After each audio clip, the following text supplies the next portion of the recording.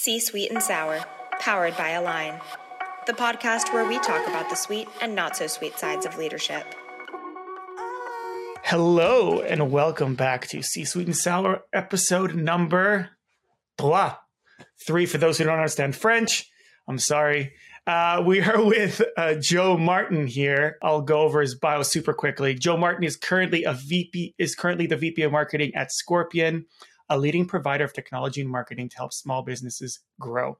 Formerly, he was a Cloud Apps GM and CMO, and also the head of marketing at Adobe. I will definitely ask you about that. With over 15 years of experience in the industry and tech that makes it run, he provides strategic guidance on how to build and use the right stack and marketing for businesses to grow. Joe believes marketers need smart training. I will also ask you about that right off the bat, and leadership to scale company growth. You can connect with Joe on LinkedIn and follow him on Twitter at Joe DiMarti, Joe capital D Marti. Joe, thank you very much for being here. Yeah, thrilled to be here. I always wonder who would join a podcast that literally just started and hasn't aired. Well, it has. Well, by the time we're doing this, one episode has aired, but I very much appreciate the trust and the potential forward thinking. Yeah, this could be big, and it's going to be. We're definitely sending out to a lot of people. So yeah, Joe, I want to ask right off the bat. Want to ask you, how did you get to Adobe, and what was your experience there like being the head of marketing there? Yeah, sure. So I started Adobe a couple years out of business school. Just got an MBA and then worked for kind of a small startup and then got recruited over to Adobe. Started there as a senior analyst and kind of just worked my way up to being ahead of a couple of the marketing teams. And, it's a huge company. When I left, there were about 20,000 employees. Wow. Yeah. So lots of different marketing departments kind of funneling up to the CMO. But yeah, I got the chance to kind of lead a pretty cool group where we were analyzing all the great Adobe data. Adobe captures 8 out of every $10 spent online. So people are using Adobe Analytics on their websites. And we would analyze that and kind of come up with cool reports about how much people were spending on Black Friday. I used an Adobe tool to track social buzz and use that social buzz to predict movie profitability. So if a movie was going to be profitable or not before it came out. Very cool. I wonder what the stats for Deadpool were. Probably off the charts.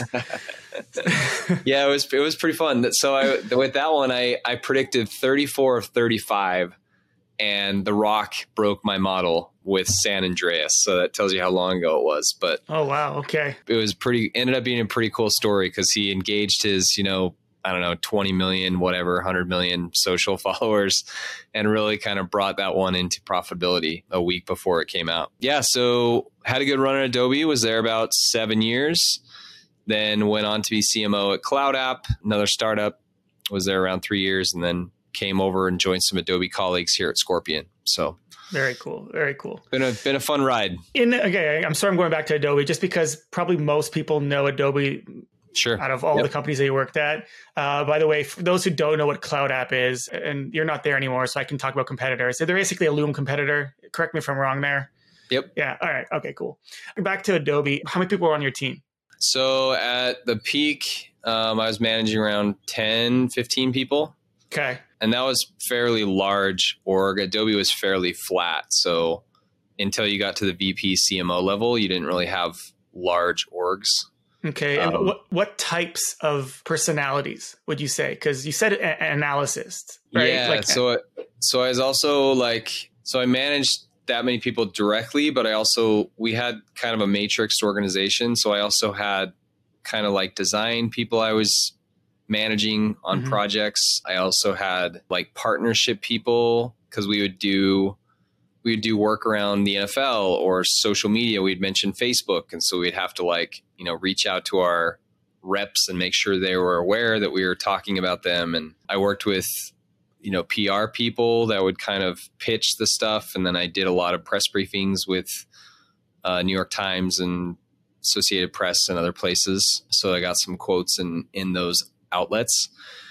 And then demand gen people. So these reports were pretty big for our lead flow. And so we'd put together campaigns with demand. So it's kind of it was this really unique like campaign manager. Like we were analyzing the data, but we were also helping push it out in various channels. And so, yeah, it was pretty cool. I also managed, some people in APAC and EMEA. So I got to experience kind of cultural differences. Yeah.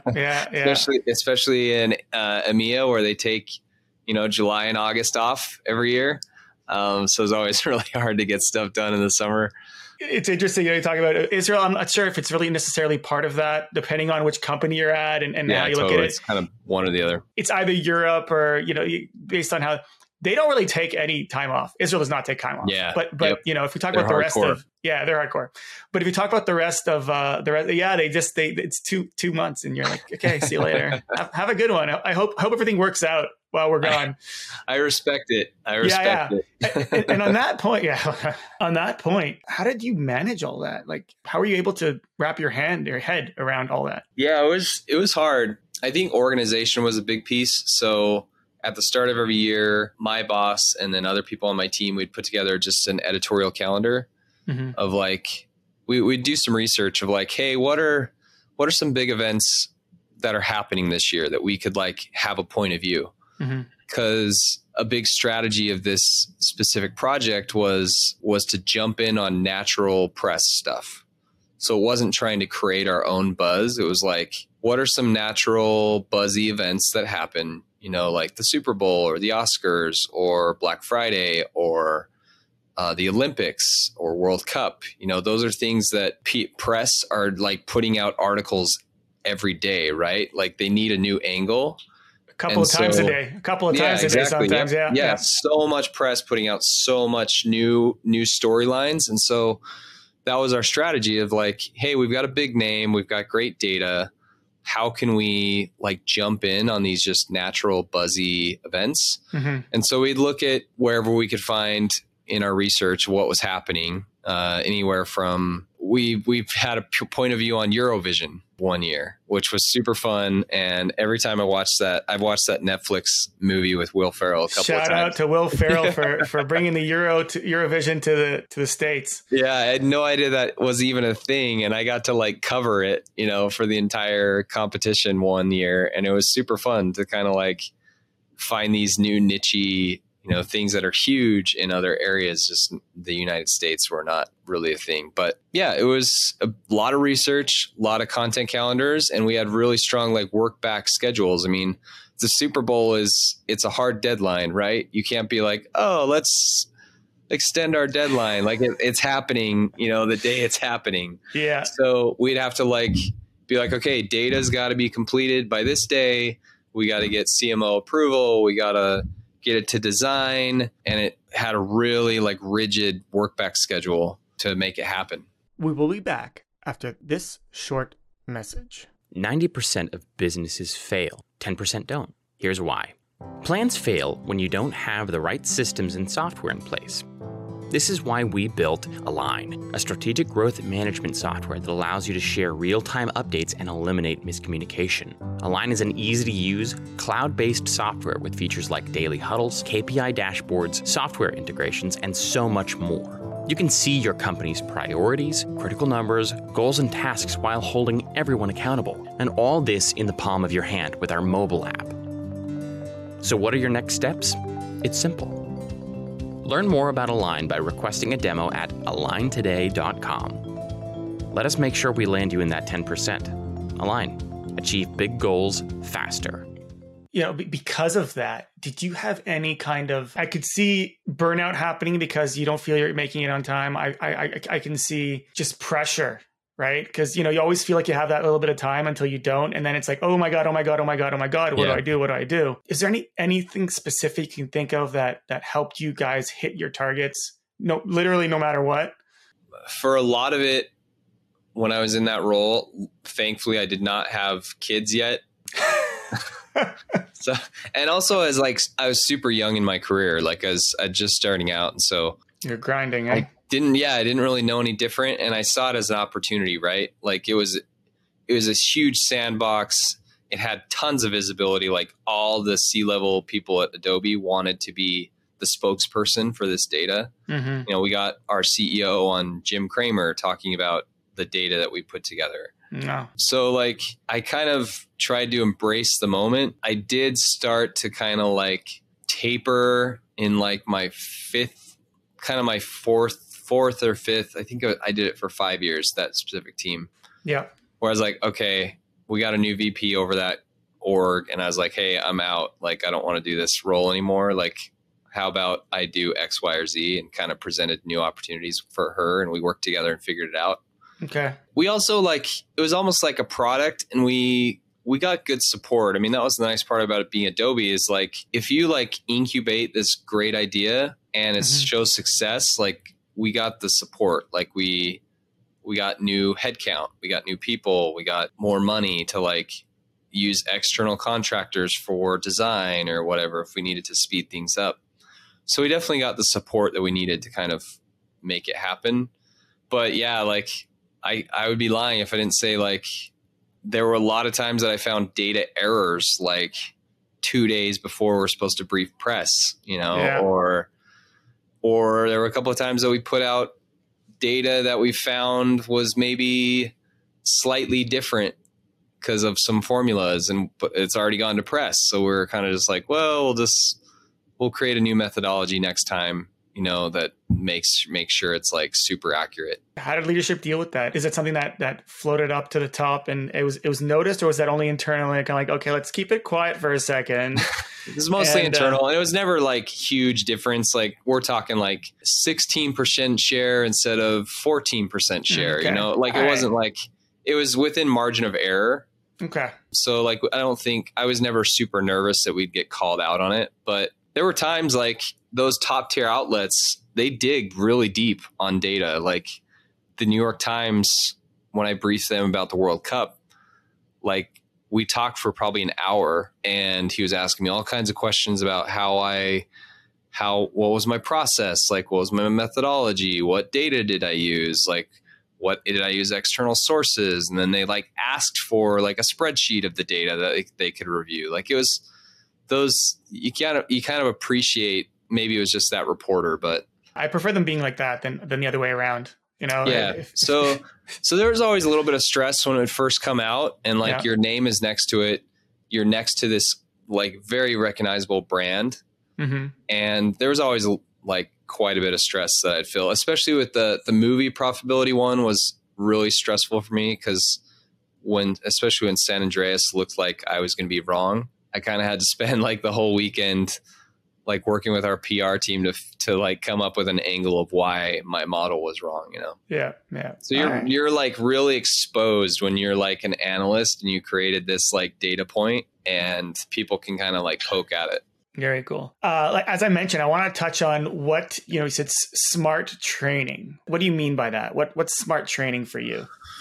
So for me, everyone's going to be different, but for me, what really worked out, and honestly, I haven't done enough of this since I've gotten in more leadership positions, but at Adobe, especially since it was such a big company, I was extremely curious, and I took like leaders to lunch as often as I could.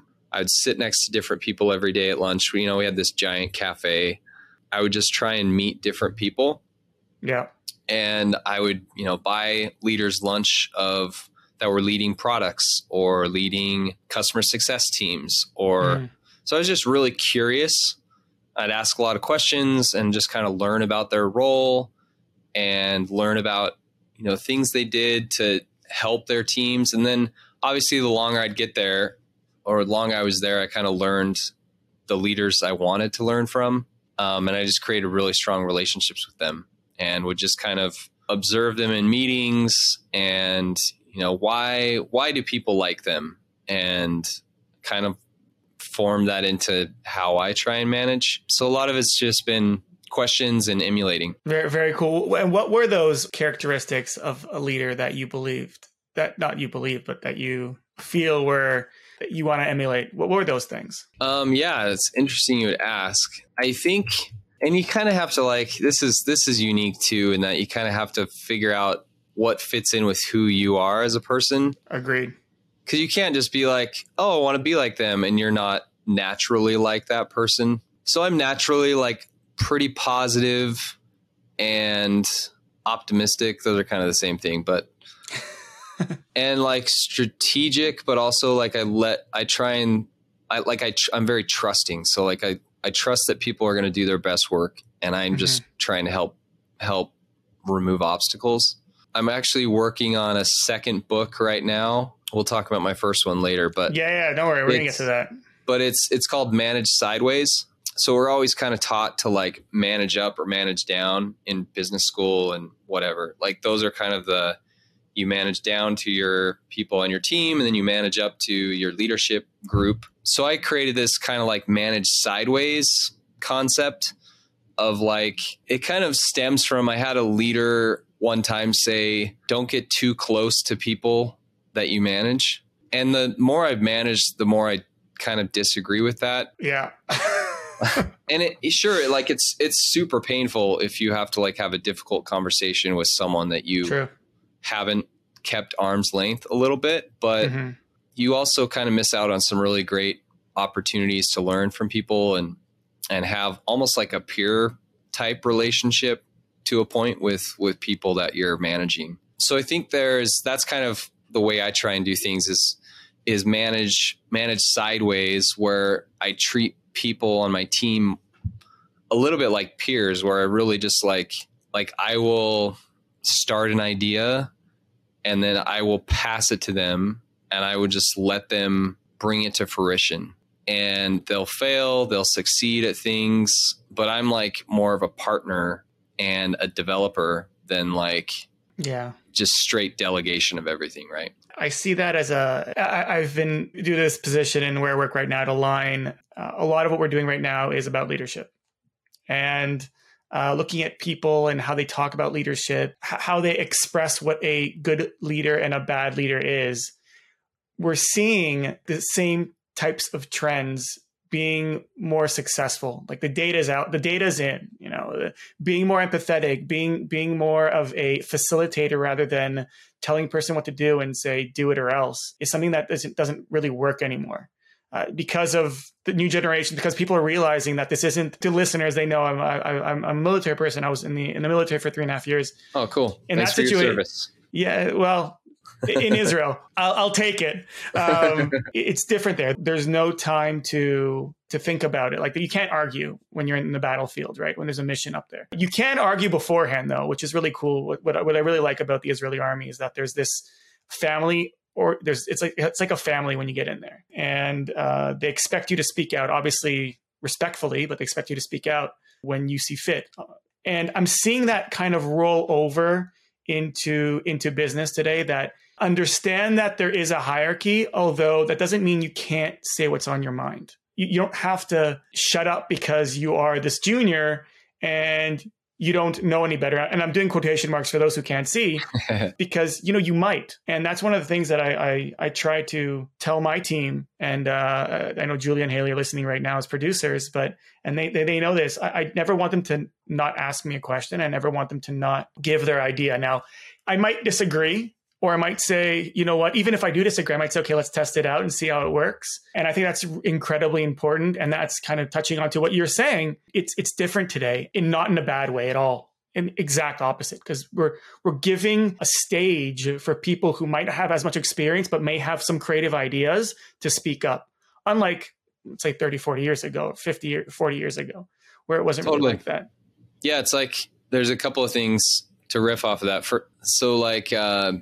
You're making deposits in the bank as a leader. So like if you're enabling people, then like when you do have those fires that you really need help with, like you can't do yourself. We're launching this new website at Scorpion in a couple weeks. And so websites are a ton of work, right? Enjoy. I know we did it last year too, but this one's even better. Yeah. Okay. But yeah, it's a ton of copy work. It's a ton of strategic work. And so like, stuff just randomly comes up that you weren't necessarily expecting. So like my team is I know I can ask any of them and they'll get it done like that day. But that's because 25 to 50% of my job as their leader is developing them and investing in them and being like, hey, are you happy doing this? Is there something else that you want to try out this quarter? Do you want to try out this new type of marketing, or what are you interested in? And just kind of like always having that open conversation. I kind of stole that from Adobe a little bit. Adobe had this great kind of pioneered this great thing called Adobe Check-in, which they actually like put all the resources out publicly as well for other companies to use. Mm-hmm. But it was just a quarterly kind of development conversation with your leader versus these like scary annual performance reviews. It was like really open quarterly conversation. And then weekly one-on-ones were kind of a non-negotiable. And so I've kind of carried that on as well. Like those are the most important meetings on my calendar is when I'm talking with my team each week. And I, defend those with all that I have.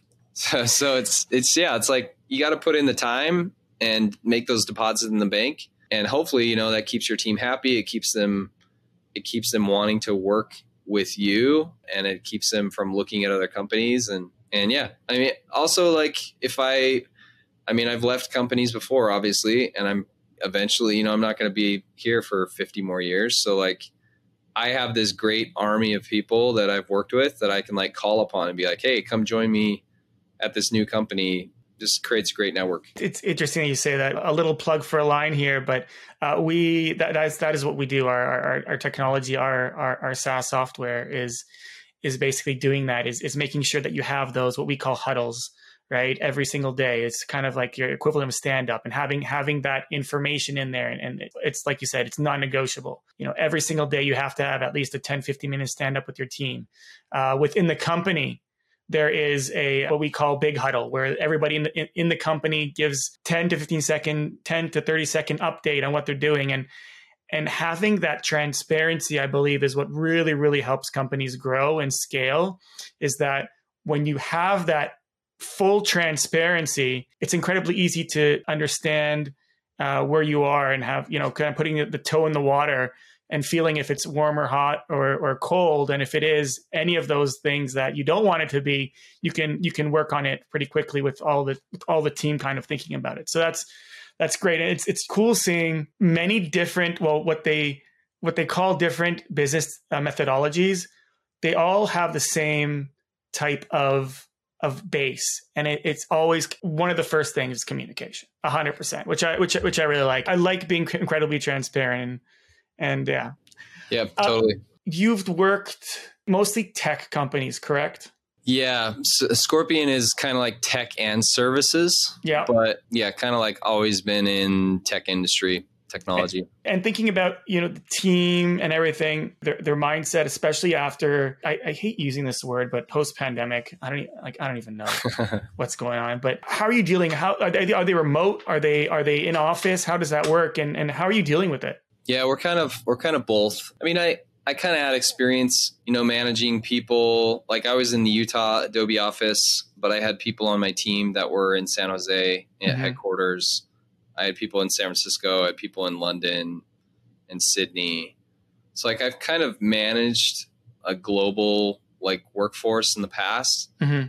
So it wasn't necessarily new. It's just now it's all video versus like conference calls, which is a little bit better. Mm-hmm. Yeah. So at Scorpion, we've got some people in office. I'm still here in Utah, and then I've got some people in California. And I think a big part of it is I try and get everyone together 1 to 2 times a year, budget permitting, of course. But I think that's a big connector is, and I kind of learned that at Adobe too. Sometimes I'd get stonewalled, maybe is a good word, or not prioritized by like new people that didn't know who I was. Like I'm making a request to engineering for data, and they're like, "Who's this guy?" Like I got 10 other things to do. I don't want to help you. Yeah. And so I found out that I needed to fly out and meet people in person and kind of like share what I needed, why I needed it, and then the last part that nobody does is give the results of what their work was. That's a good one. I like that. So with engineering, in this case, like they'd give me data and then I would share the polished report and I would share the results of like the press that we got from it. So like they kind of became a part of the team. So I think there's still so much value in that like in-person connection, and really just trying to facilitate that is really helpful. So people in Utah, there's no real requirement, but they're at least at least here for one-on-ones with me. And then a lot of people will just drop in, for part of the day, and then they'll finish up at home. Most of us are close by, so it's not, 15, 20 minutes. It's not a huge, commute back and forth. Yeah. So that's kind of what I've tried to do. Yeah, I've noticed that as a trend now that everything's opened up again, like I said, post-pandemic, whatever. But it's really, really nice to see. And especially, again, Align as well is doing something similar. Every quarter, we have quarterly planning, and every quarter we bring everybody in, regardless of where they're at. Like if they want to, if they feel comfortable to. We bring them in and we have these conversations. And there's something about, we're still human, and biologically, we're kind of, I feel like we're connected. We're connected when we're close. Yep. Right. Regardless of the fact that, there can be some rapport, I'm talking with you right now and it kind of looks like we're in the same room, even though we're not, especially with people that are watching this. It kind of looks like we're together ish. There's something about being in close proximity to somebody where they're literally a hand's length away that gives that extra human aspect, right? At the end of the day, I'm not just, if you think about it, just came up to me now, a celebrity, right? You see them on TV all the time. You do feel connected to them, but when you see them in person, it's a completely different experience. I had something like that with, do you remember Mr. T? Oh yeah. Yes. Clever Lang. Yes. Mr. T. I met him once. It was really, really short. It was in the elevator. It was really weird. I was downtown in Toronto. Just the doors opened and he was there. I went in and like my dad and me were like, holy crap. We just watched awesome. We just watched reruns last night. A-team, man. Yeah, A-team, definitely awesome. A-team. It was weird because on one hand, he was super nice, right? But it wasn't what you're expecting because you have this persona in your mind of who this Mr. T is, right? Totally. So that's why you need that human connection to really feel what that person is. So that's kind of how I'm looking. I'm seeing these kinds of conversations. And that's why it's incredibly important to have those meetings. Great. You're in scale-up mode at Scorpion? Yeah, we are. We raised $100 million 2 years ago. Prior to that, we were just a 20-year-old, bootstrapped company. Wow. Rustin Kretz he's the founder and CEO, and he's just grinded it out and kind of started out building websites for small businesses and kind of scaled it to where it's at right now, which is pretty cool. But yeah, we've scaled up marketing, sales, and that was kind of why I was brought in, and a couple of other folks who've kind of have a pedigree for that type of thing. Mm-hmm. And it's been fun. And what are things that are expected from you now that startup is you came in after the raise? Yeah, and it's funny because we're definitely a startup-y culture, but we have about 1,000 employees, I think. So we're it's unique. It's definitely unique experience, but scaling up a lot of marketing and sales.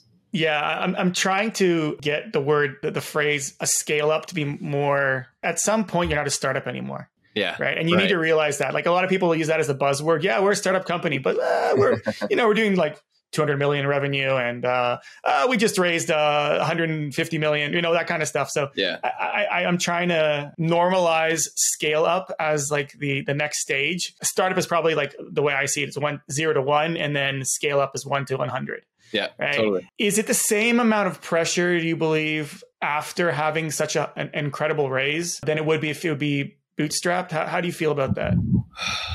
Yeah, I mean, the pressure's kind of always there. Perpetual growth is always expected. Yeah. Which is just not possible, right? I mean, perpetual growth at certain percentages. I mean, lots of companies will grow every year, but 20% is obviously better than 2%. Yes.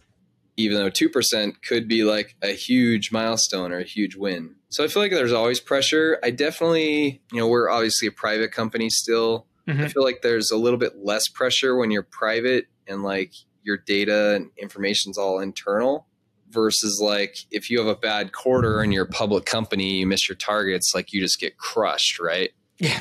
And so that just provides a giant microscope onto everything your team's doing.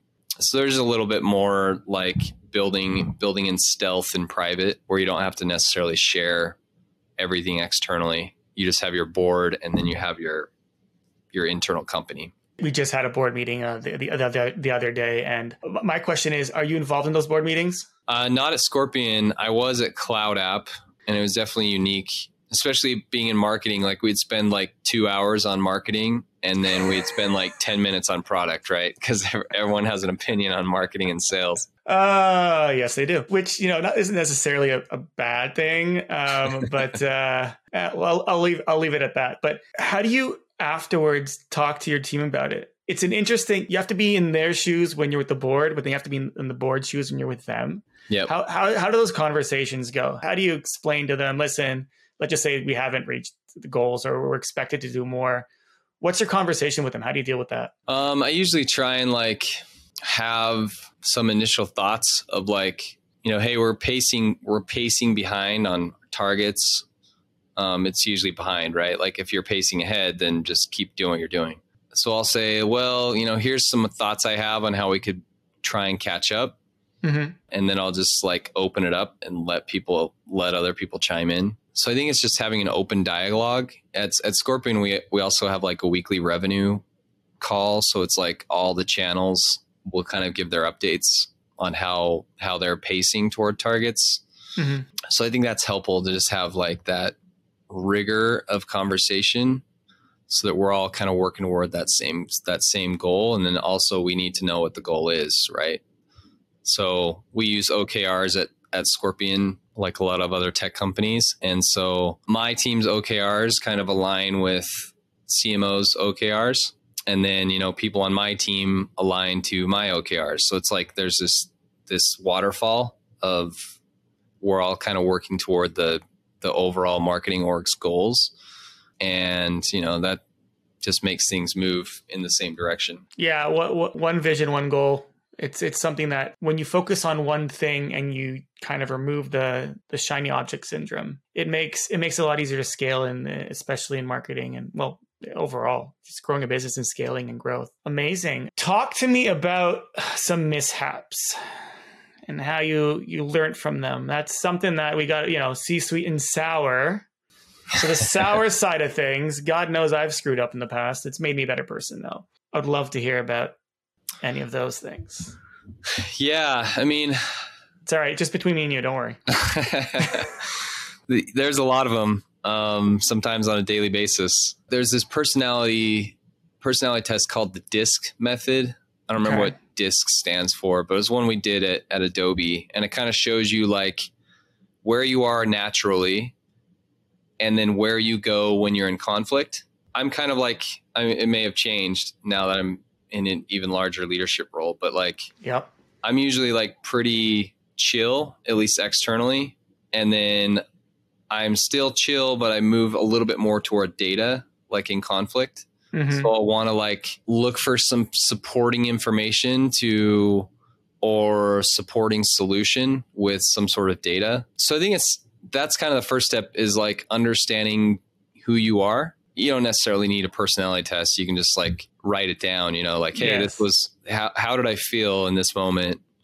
And just kind of document it. And then how kind of have your own postmortem, how should I have done this better? So interesting. So I hate being surprised. So I always try and I'm not a procrastinator. So I like to have a really solid plan.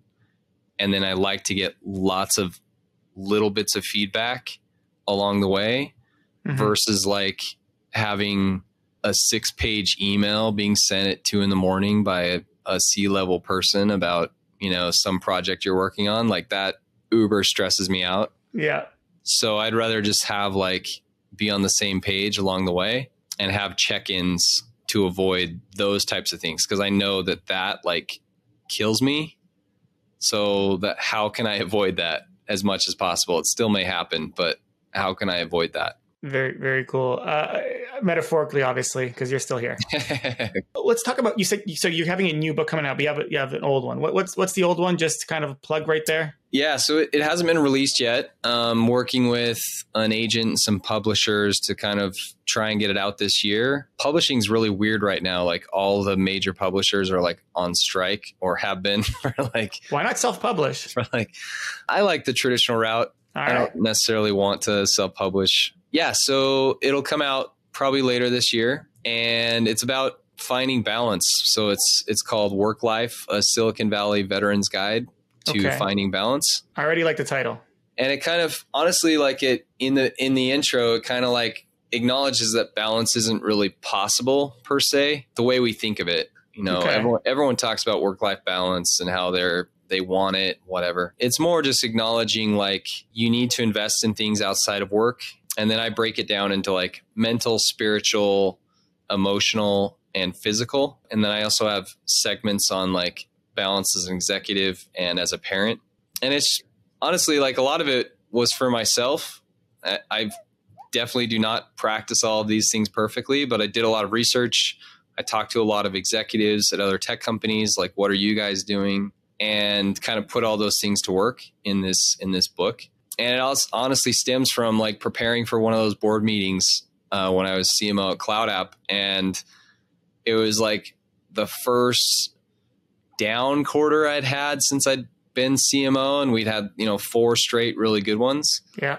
And there were a bunch of questions I knew that were going to come up that I did not have great answers to. And it like super stressed me out and kind of like was kind of like I could feel burnout creeping in just with that stress. Yeah. And, kind of like inspired investing myself a little bit more versus being so overly connected to work. With my teams, I've been doing this for about 6-7 years. I explain to them, listen, you aren't the president and you don't have your finger on the nuke. If something, God forbid, happens, nobody's dying. Well, I hope not, at least. Yeah. And it kind of puts things in perspective.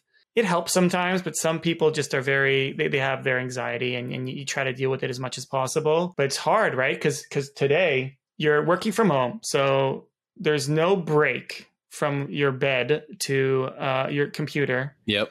There's this kind of unspoken rule where your phone is always on and you're always answering Slack messages, even though I'm for like ignoring me after hours. If you answer me, great. I work after hours just because for me, I get ideas and I can't keep them in. And my go-to is Slack or email or whatever. So I have them out there. And if they answer it, great. If they don't, there's always tomorrow morning. And I think that really helps. But again, at the end of the day, a person's a person. If their personality is a certain way, I can only try and help as much as possible. I'm not a psychologist and I'm not, a psychiatrist. So I can't give any pills. Let's touch on that again. So you had that down quarter. Yeah. How did you feel? I'll leave it at that.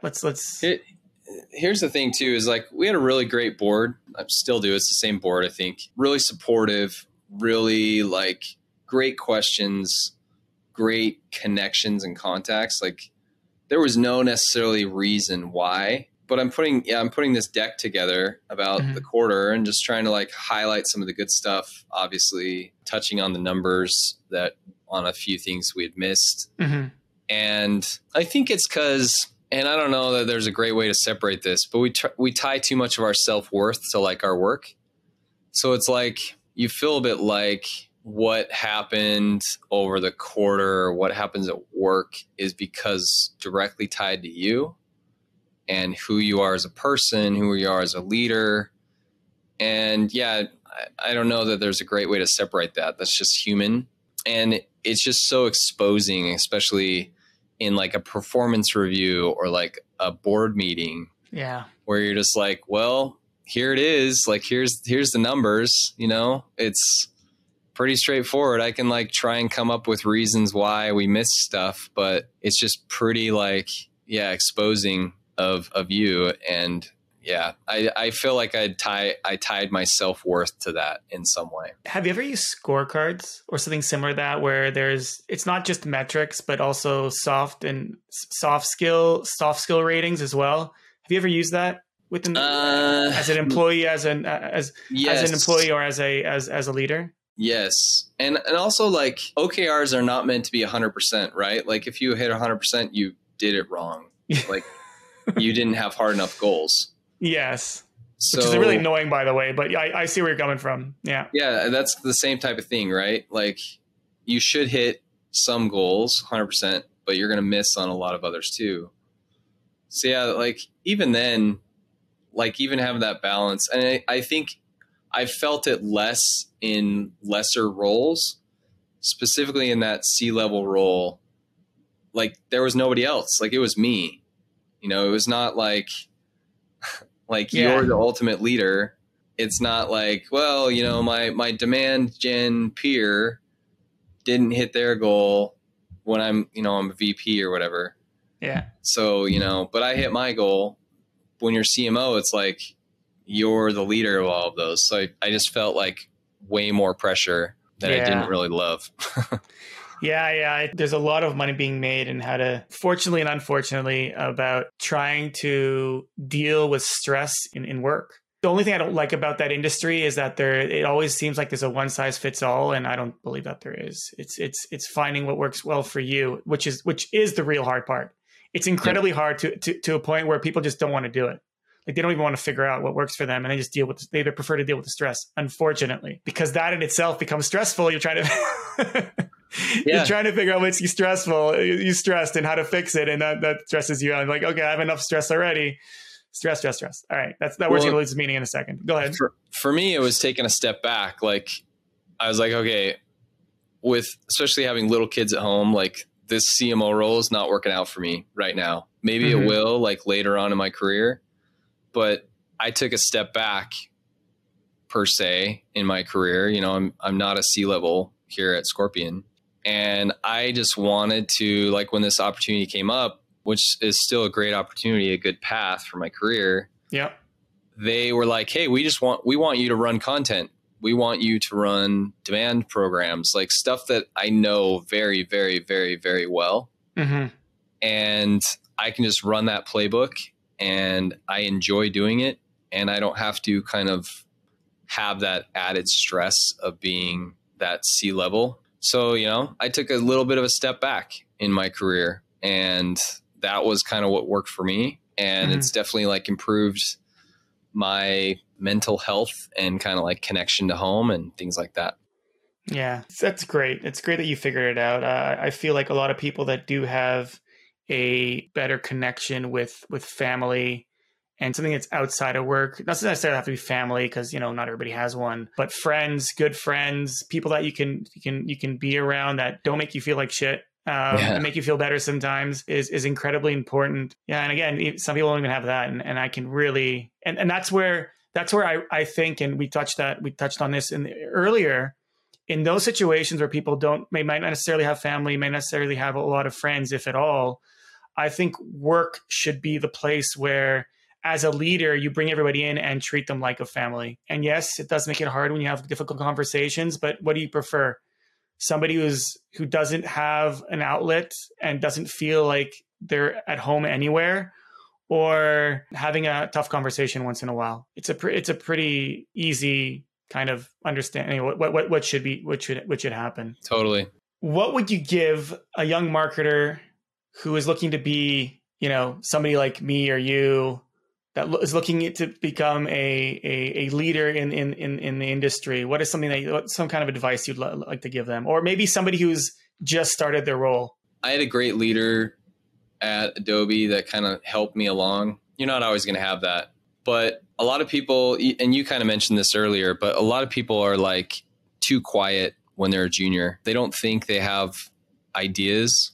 Or the right to even speak out, even though they should. Yeah. Which is wrong, totally wrong. Like the first thing I say to someone I hire that's new is like, break whatever we have. Like, you have the gift of a fresh perspective that I need, because I've been here 2 years. Like, my fresh perspective is gone. Yeah. I know too much about what's going on. One thing my leader taught me to do is, if it's a big meeting with a lot of people, or it's like a strategic meeting, first of all, a leader should invite you to those, or you should be like asking to go to them and contribute. Write things down in a notepad or on your phone, whatever, of what you want to say, and just have that preparation and make sure you say the things you want to say. So that can kind of be a nice way to like start the flow. And then you'll find that you don't necessarily need to do that in the future. It'll just happen more naturally. You'll be able to build off of other people's thoughts. And then don't be the person that says too much, or like doesn't add anything of value, or just repeats other people's ideas. So there's kind of like a balance. You got to like provide unique perspective and like add, but you might just have to prepare a little bit. But yeah, don't be afraid to speak up. and like be super curious and just learn as much as you can. Yeah, that's a good point. Not everybody's an extrovert, right? And they're not expected to.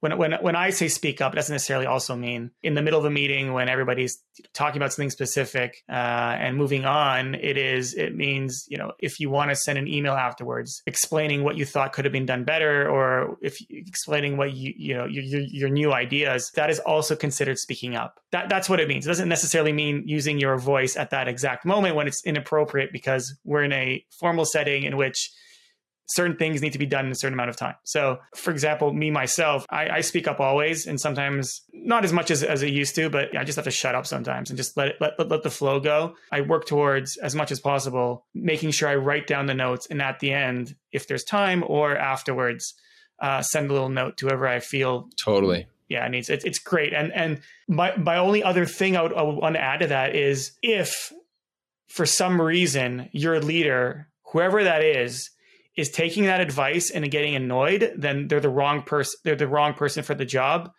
And honestly, I'm telling you right now, find another one, because you're going to be miserable. If that person doesn't say, listen, I appreciate what you just said, I will look into it and be positive when it comes to the feedback, even though they might not necessarily feel that it is the perfect feedback, and doesn't leave that door open, that proverbial door open, just find another spot, like look for another job, because you're going to be miserable, and nobody wants to be miserable. We have enough stress going on in this world. God knows it's getting worse. So try not to. Totally. One more kind of question I want to throw at you. Have you ever experienced imposter syndrome? Yes, definitely. There you go, everybody. Listen, by the way, I'm going to be asking this question to everybody.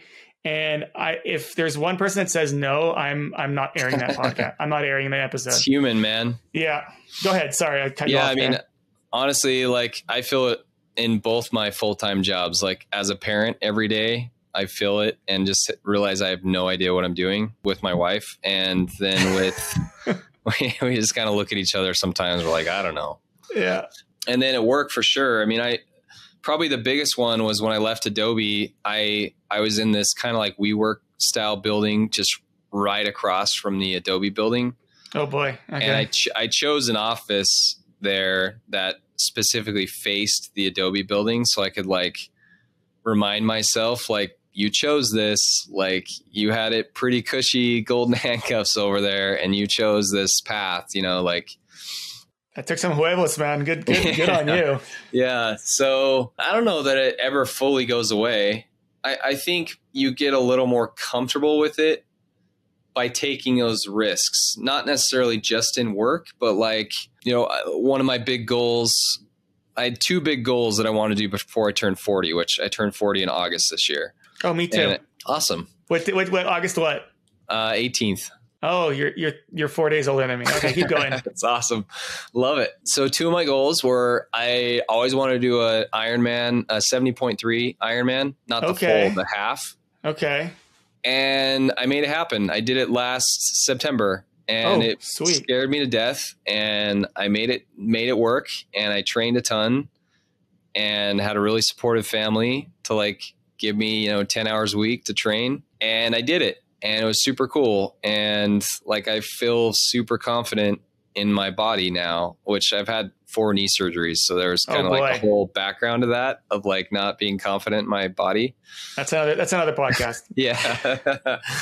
And then the other one was writing a book. I've always kind of written for blogs, and my mom was a writer. And so I've kind of always had that goal to write a book, and I just kind of always put it off. Like I didn't know what I was going to write about. And then the idea kind of hit me in March last year of what to write about. And I was done by like June. I just crushed through it. And then I did some interviews later on to kind of add supplemental facts. But those were 2 huge goals for me that were way out of my comfort zone, to do that long form of writing and then do that kind of physical endurance race. But I've grown a ton from it and learned a lot. And I'm going to always continue to look for new risks like that, outside of work. And I think that really helps you get comfortable with being uncomfortable. and makes it push it off maybe a little easier. Wait, this is with kids, right? Because yeah. So I was up at 5 a.m. almost every morning, swimming and biking. It's crazy. Yeah. For whoever's listening to this, it gives you kind of perspective. I'm pretty sure if you ask yourself, Joe, 20 years ago, if you could do all those things where you're at right now, you'd probably say there's no freaking way. Right. But if there's a will, there's a way. And I really believe that. Yeah. Imposter syndrome is a thing. And whoever says it doesn't exist, I'm sorry. Either there's like Superman or something. Even Superman, I think, felt once in a while. I'm pretty sure there's an episode or two where Superman was like, I don't feel I can do this, for character build. But I really think that imposter syndrome, and you shouldn't be afraid of it. Just work through it. Life is a roller coaster, and it's just part of being a leader. It can help, to your point. Like, it can help to, one of the first things I did when I left Adobe is, one of the nice things about being a big company again is like people leave that big company to go do bigger things. So like, I reached out to a bunch of folks that I'd taken to lunch when I was at Adobe. They probably didn't remember me, but like I reached out to them on LinkedIn. I was like, hey, I'm going to be CMO of this startup. You're CMO at a much larger company. Can I ask you some questions? Like, can I get 20 minutes with you? And, that was some of the questions I asked them, was just like, how do you kind of manage it? Like, along with really tactical stuff about demand gen and whatever. But it can help to kind of hear other people say like, yeah, it sucks at times. It's really hard, but here's some things that I've done to work through it. And, just hearing other people, which is great why you're doing this on the podcast, is like, yeah, everybody, we're all human. Like, we all feel inadequate at times. And it's important to just see other people experiencing that. Yeah. I'm trying to help that person that's a little afraid to ask those questions. And I'm asking them right now, and maybe make it a little bit easier for their path, and hopefully get some courage to understand that as much as I'm enjoying doing what I'm doing right now with this podcast through Align. And I really, really hope that these leaders will take some of this advice and get out of their comfort zone, because that is the difference between somebody who succeeds and is able to jump ahead and one that doesn't. You're not going to get success.